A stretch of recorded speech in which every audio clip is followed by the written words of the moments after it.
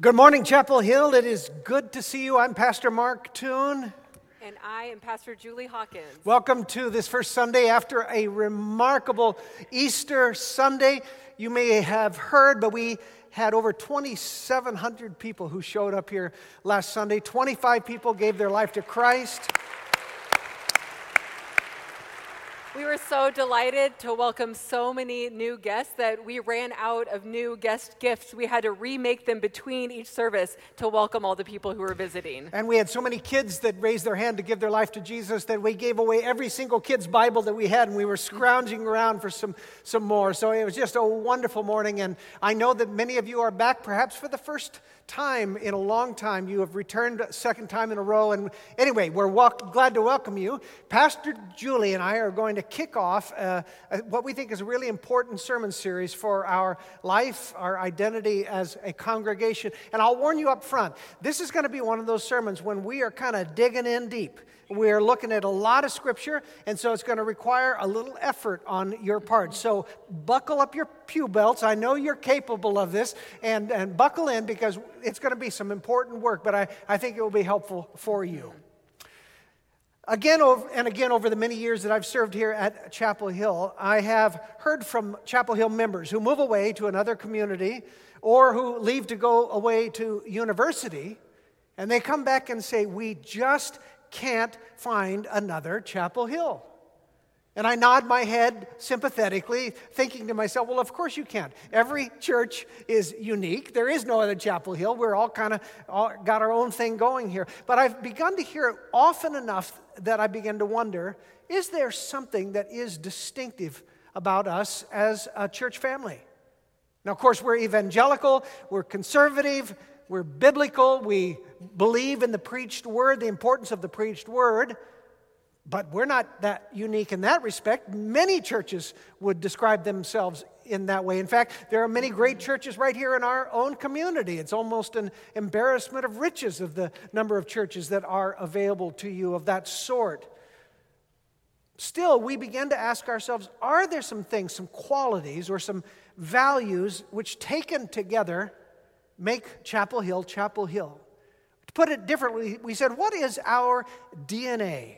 What is our DNA? What is it at our core? Who are we? And then through the pandemic, we saw a lot of new people coming to be a part of us from some church backgrounds, from unchurched backgrounds, and we realized that as these new folks are coming in, it's only fair that we state clearly who and what we are. And that way visitors are going to have a chance to understand whether Chapel Hill really is the place that they belong or not. So, we've done some work on this. We have identified 9 markers that are kind of inherent to us. They're our core. They are kind of sacred to us. And when these markers are present, it feels right. If one of them were to not be present, it would feel like a violation of our code. And so over the next 9 weeks, our preaching team is going to talk about our DNA, our 9 inherent traits that taken together make us us. And just like human DNA, there's no changing this. This is who we are. And you don't have to share all of these values to be a part of us. We know that some of you may not. But they really are non-negotiable for us. And we feel like it's only fair to say that outright up front. So this morning, we're going to start with a marker. It isn't the most important of our distinctives, but it may be the most distinctive of our distinctives. We are, as a congregation, called egalitarian. Say that word out loud. Egalitarian. It's really a kind of a wonky and clunky word. Neither Pastor Julie nor myself love it particularly, but it is a word that in church circles people would understand what we mean. And that is that we ordain both men and women equally to the offices of the church. And of course, what's really distinctive about that part is we ordain women also to every office of the church. Egalitarian. The contrasting perspective on that is called complementarian. Say that one. Complementarian. And that means that men and women have complementary roles in the church, but women are forbidden to take leadership. That's what that means. Egalitarian, complementarian. And by the way, I'll just tell you that I was a complementarian when I was first ordained into pastoral ministry. I did not believe in the ordination of women, but they said, will you continue to study this matter? I said I would, and by golly, as I continued to study God's Word over the decades, my heart, my mind has been changed about this. I think if you know anything about Chapel Hill, it's pretty obvious that we are egalitarian. You saw it this morning. We just ordained a bunch of women to various roles. 3 of them is into a role of elder of our church. This June, our very own elder, Rosemary Lukens, will become the very first moderator of our entire denomination who happens to be a woman, the very first. We sent Megan Hackman as our denomination's very first woman lead pastor of a church plant in Port Orchard. And of course, we still have 2 women pastors, Pastor Julie and Pastor Rachel White, on our team. And in fact, we have ordained 8 women pastors, among them my own daughter Rachel, and there's a 9th in the pipeline. And that is more than any other church in our denomination. So we don't just, we're not. Thanks for starting that clap, Linda. Thank you for that smattering of applause. We don't just tolerate women leaders, we celebrate women leaders. We champion them. And this conviction may be our most distinctive DNA marker, because you'll find other evangelical, reformed, spirit-filled churches, but not many that are also egalitarian. In fact, we know this to be true because it's one of the most frequently asked questions we get from people who are new to us. Why women leaders? And I'm going to let you in on a little secret. There was a time in my life where I, like my brother Mark, I leaned complementarian. I know that's a big surprise. Because of that, I have a lot of grace for brothers and sisters who are not quite sure what they think about a woman in the pulpit, or even people who disagree. However, I also have a lot of hope that we will be able to move towards each other in love and charity. And there is a part of me that hopes that someday you'll change your mind, because I changed my mind. So that is And I changed my mind. That's a small hope that I have. However, I am called to be a minister of word and sacrament. So this is not a soapbox moment for me. I am not here to win an argument with anyone. This is a call, not a cause. And our text today, it is a real doozy. Yes, it is. It is one of 2 texts that gets quoted to me more often than you would think, especially after I preach. It's a little bit awkward to hear these texts quoted back to me. In my younger days, I wish that I could just take a Sharpie and mark this text out of Scripture, because frankly, if you took a pair of scissors to this text and 1 Corinthians 14, 34 through 35, the case for women in church leadership would be pretty evident. There wouldn't be much of an argument. However, this text is part of God's inspired word to us. And by the way, this text and all of 1 Timothy 2 is a passage that I have come to love dearly. I think that it is such a beautiful part of God's word. So let's tackle it together, okay? All right. All right, hear God's word for us today. 1 Timothy 2, 8 through 12. I desire then that in every place the men should pray, lifting holy hands without anger or quarreling. Likewise also that women should adorn themselves in respectable apparel, with modesty and self-control, not with braided hair and gold or pearls or costly attire, but with what is proper for women who profess godliness, with good works. Let a woman learn quietly with all submissiveness. I do not permit a woman to teach or exercise authority over a man. Rather, she is to remain quiet. This is the word of the Lord. Thanks be to God. You know, whole books have been written about these few verses. Whole doctoral classes are taught on these 3 verses. Believe me, I took one. And there is no way that we can cover the breadth and the depth of this text in the time that we have allotted, but we can take a closer look. So let's start with the context of these verses. 1 Timothy was written by the Apostle Paul to Timothy, somebody who he loved very dearly, like a son. Yeah. And Timothy was a church leader in the city of Ephesus. Ephesus at the time, it was a bustling metropolis brimming with wealth. In the Roman Empire, Ephesus was the place to be. It was a center of art and culture and banking and architecture and theater. And at the center of all life in Ephesus was the temple of Artemis Ephesia. This temple was the largest building in the known world. It was one of the 7 wonders of the ancient world. And people would travel from all over the world to come and pray to Artemis Ephesia. And she was like a mashup of a bunch of different Roman and Greek goddesses. She was the goddess of the moon, the hunt, childbirth. If Gunnar and Amy had their baby in Ephesus, they would have prayed to this goddess. She was the goddess of fertility, but also the goddess of chastity. She was the goddess of prosperity and power and wealth. Fertility and chastity. Fertility and chastity, all in one. It's quite a resume, isn't it? But while other goddesses, they might subdue or seduce people into devotion, Artemis Ephesia would overwhelm and overpower people. She was a dominant force, and her temple was manned, or we might want to say womanned in this case, by a bunch of priestesses. These priestesses, they were daughters of wealthy Ephesians, and serving at the temple was a status symbol for them. These women, they held the keys of prosperity and wealth, fertility and life. So in Ephesus, religious practice, it was marked by a powerful goddess and female dominance. So when Paul wrote those words, I do not permit a woman to teach or exercise authority over a man, it was in the shadow of this temple that was known around the world for having women who wielded an extreme amount of religious authority and where the men were spectators of worship. You can see why it's important to know that context, can't you? But we do still have these words that were written by the Apostle Paul, and they are scripture, so we must take them seriously. So how do we understand what Paul is saying?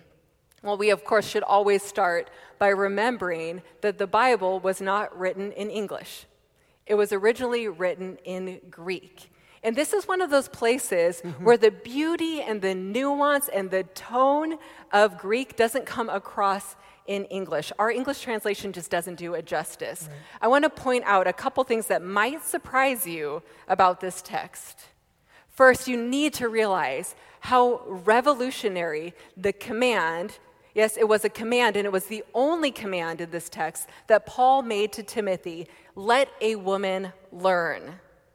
This was a society where women were sequestered away from everybody else. If a respectable Jewish man was walking down the street and he saw a woman that he was related to, his sister or his mother or his wife, it would be considered improper for him even to say hello to her, somebody he was related to. Common women were hidden from view. They were completely separate, and they certainly were not to be trained, and they weren't always even welcomed in worship. But here, Paul commands that not only could they learn about the Christian faith, they should, they're commanded to be trained up in the faith. Yep. And the next surprise comes with that very controversial phrase, I do not permit a woman to teach or exercise authority. The 14 other times that the Greek word translated here, I do not permit, is used in the New Testament. All 14 of those times refer to a temporary situation. There is a Greek word for that I never, ever, ever, ever permit situation. And we know that Paul knew that word. We know it because he used that never, ever, ever permit word 7 times in 1 Timothy. So he knew the word and he didn't use it. Not here. Here he uses a phrase that was more likely translated, for the time being, in this situation, I do not permit. And what about that phrase, exercise authority? That word appears only here in the Bible, which means that we need to do more research to know its context and its meaning. And in contemporary Greek writings at the time, it was more commonly used to mean do not dominate, don't be overbearing, don't be a bully. It was an aggressive word, sometimes associated even with murder. So I hope that you can see that it's not quite as simple as simply saying, I do not permit a woman to teach or exercise authority over a man. In fact, a better translation for these two verses might be something like, a woman must learn first as a good and quiet student. I do not permit them to take over and run the show. As Pastor Julie told you, this was addressed to a leader in Ephesus. I've had the chance to visit Ephesus. Some of you have joined me on that trip. And it's a spectacular city in modern-day Turkey. One of the most impressive archaeological discoveries that they made was this. This is the statue of Artemis. It was the statue that was actually a part of the altar in the temple in Ephesus. And this is the all-powerful, all-dominant goddess Artemis, the one to whom the spectacular Ephesian temple was dedicated. As a religion, again, I want to remind you, it was run entirely by a cult of priestesses. It was a culture in which men were completely irrelevant. They were completely silent and were dominated by exclusively female leaders. So that was the context in which Paul is writing. We don't believe that what he was saying was that to silence all women, as some English commentators would suggest. He was rather dealing with a unique situation in the Ephesian church, false teachings that were arising out of a cult of dominant women who were infecting the early church with their teaching. And also, Paul was calling passive Christian men to step up and to take their share of spiritual responsibility. A message, by the way, that, well, for 2,000 years, men have needed to hear that. For 2,000 years, men have been too passive in their roles in the Christian church. So that is what we believe is going on here. That's a better understanding of the actual text. And if it were not so, if what we just shared with you were not so, if Paul really was insisting that women take no leadership whatsoever in the early church, then isn't that what we would expect to find in the rest of the New Testament? The absence of women leaders. And in fact, it couldn't be further from the truth. Again and again, from the Gospels to the book of Acts to the epistles of the Apostle Paul, we find women playing prominent roles of leadership in the early church.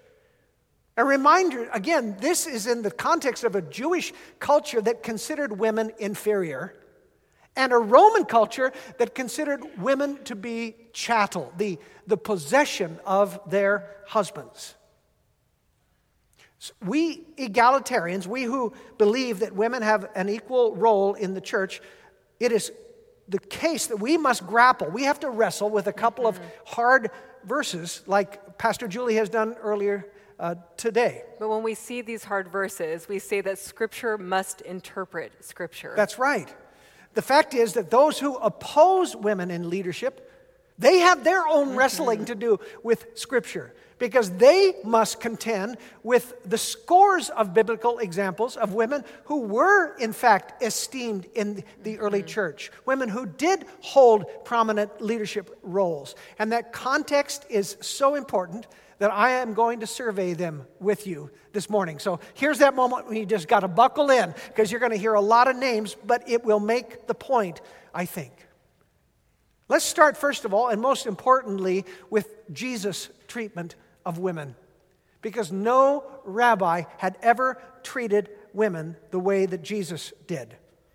He honored them. He was sweet to them. He was kind to them in a way that no rabbi ever had been. And we have all kinds of examples of that, don't we?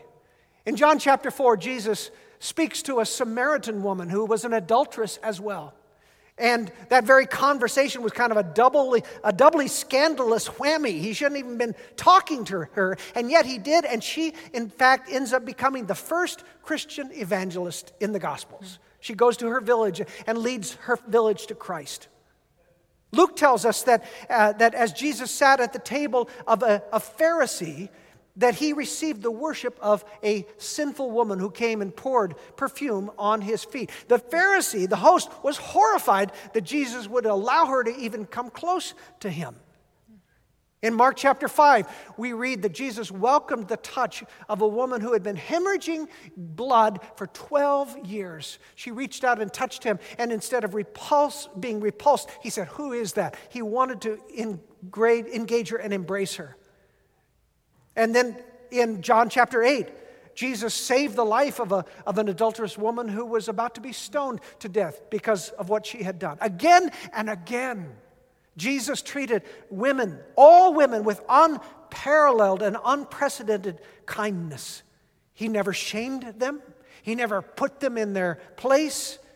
This was, in fact, we don't see it now, but at the time it was one of the most revolutionary aspects of his ministry. At a time when rabbis avoided all contact with women because they considered that to be spiritually contaminating. But Jesus was more than just kind to women. He honored them and valued them as his followers. Luke tells us that there was a band of women disciples who followed Jesus from town to town. As a matter of fact, they supported him financially. They were apparently pretty savvy businesswomen as well. The Gospel of John tells us that Mary, who was the sister of Lazarus, sat at the feet of Jesus as he taught. This is language that was normally reserved for the male disciple of a rabbi. It was unthinkable for a woman to be sitting at the foot of a rabbi, and yet Jesus affirmed her for that. But by far the most revolutionary female disciple of all is a name you will recognize well: Mary Magdalene. All four Gospels testify that it was Mary who discovered the empty tomb of Jesus, Mary who first met the resurrected Christ, Mary who was commissioned by Jesus to take the news of his resurrection to his male disciples who were still in hiding. In fact, it was Mary who was known to the early church as the apostle to the apostles. And since at that time, the testimony of women wasn't even believed, it wasn't even allowed in a court of law, it makes this account all the more incredible, or maybe all the more credible, because if it weren't true, why would anyone make it up? So Jesus honored women, disciples, even in a thoroughly paternalistic culture. And then we turned to the book of Acts, which is the story of the early church. And it is full of examples of strong women leaders. For instance, you discover there the remarkable Priscilla. Priscilla was the mentor, a teacher of a hotshot young male preacher named Apollos who still needed some training. Priscilla was also the person who planted the church in Ephesus. This is Priscilla. There is Lydia, who was the church planter in Philippi, the first European church. Philip had 4 daughters who we are told were prophetesses, which means that they actually were preaching, speaking God's word to all of God's people. And then there's Tabitha and Rhoda and another Mary and Damaris, and the list goes on and on. The book of Acts is replete with women leaders. But then we say, well, what about Paul? Because he's the one who seems to want to limit women. Except in many other places, he doesn't. In Philippians, he affirms Euodia and Syntyche as fellow laborers. He acknowledges Chloe and Nympha as the leaders of their own home churches in Corinth and in Colossae. And perhaps most spectacularly, in Romans, in the closing of the book of Romans, he commends Phoebe, a woman, as a deacon. And most shockingly of all, a woman apostle named Junia.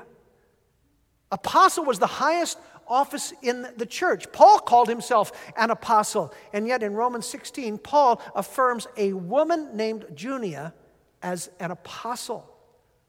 As a matter of fact, when Paul lists all of the highest spiritual callings in the church in Ephesians 4, apostle, prophet, evangelist, and pastor-teacher, every single one of those positions is found in other parts of the New Testament to be filled by a woman. Now, I know that's a lot of names, a lot of information. I warned you, didn't I? But we need to show you the many, many examples of women leaders who are found in the New Testament scriptures. Now, if you're going to say women are not allowed to be leaders in the church, they must be silent, then you're going to have to contend with the example and the teachings of Jesus and of Luke in the book of Acts, and yes, even of the Apostle Paul himself. It's important for you to know that Chapel Hill did not decide to ordain women to leadership just because Chapel Hill wanted to. We did it because we believe the Bible tells us so. We did it because of these biblical reasons. That's why we're egalitarian. And we understand that there are Bible-believing Christians who differ from us on this point. In fact, some of my close friends differ with me on this point. In our own denomination, the EPC, the Evangelical Presbyterian Church, we consider this a non-essential issue. It's a point of doctrine upon which sincere Christians are allowed to disagree. I sit on a committee with our denomination where I know that there are men and women who disagree with me, but we're able to move towards each other in charity and love. Like we said before, we are not here to win an argument or prove a point. But we are here to tell you that's what we believe here at Chapel Hill. That's a part of our DNA, that men and women are called to the offices of the church, and it is just important that you understand that about us.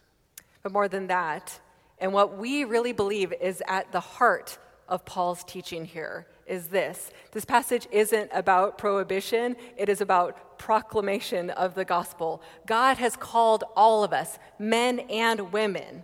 God has gifted all of us, men and women. God wants all of us to bring him worship. God wants all of us to proclaim his gospel. That's why he said, I want men to lift hands in prayer. God has called the men in this church to step up in their role and be participants in worship, to be spiritual leaders, to set a heartfelt example of what genuine worship looks like. That is a proclamation of the gospel. God has called women to use their unique perspective and gifts to all the roles in the church and to join their brothers in leading with grace and humility. It's a shame that the word complementarian has been hijacked by those who say that it means no women leaders. It's actually a pretty good word. The biblical witness suggests that men and women, both created in the image of God, are created to complement each other. We actually go together well, and we work together, and together in our worship and in our leadership and in our service, I think that we're trying to at least, provide a healthy model to a world that is tearing itself apart along gender lines. Don't you think?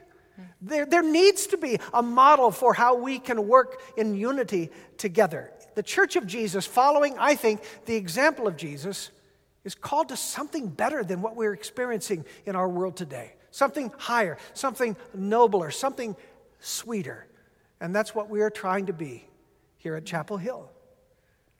So we thought we'd close our sermon and our service by obeying Paul's admonition to raise our hands in prayer. And not just the men. We want women to raise their hands in prayer. And this is what we're going to do today. We're going to pray together. Pastor Julie is going to pray over the men. I'm going to pray over the women. So I invite you, we're going to stand up, and I invite you to raise your hands up and receive this prayer.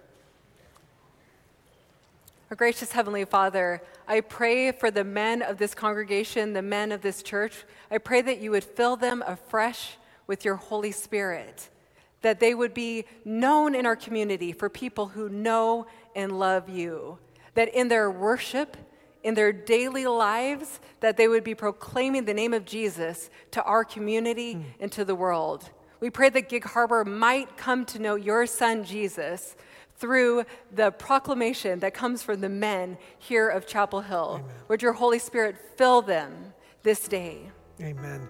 And Lord, I thank you for my sisters in Christ. I thank you for their unique gifts and the perspective that they bring to life and to faith and to ministry. I'm grateful for them. And I pray that your Spirit would release more and more of our women to their God-given potential. I pray that you would stir in them their spiritual gifts. I pray that you would unbridle them, that you would unmuzzle them. I pray that you would set them free to believe and to receive that you have called them also to places of ministry and leadership. And may your kingdom thrive because more of my sisters in this place have been freed to fulfill the destinies for which you created them. And together, Lord, may these men, these women, wholly sold out for you, filled anew with your Holy Spirit, empowered and gifted, may we make a dent in this community and in our world for Jesus Christ. May we make an advance for the kingdom. May Satan quiver as we march toward him, taking back that which he has sought to steal, because men and women together are united in that great cause. And we pray these things in the name of Jesus, who calls us to all of this. Amen.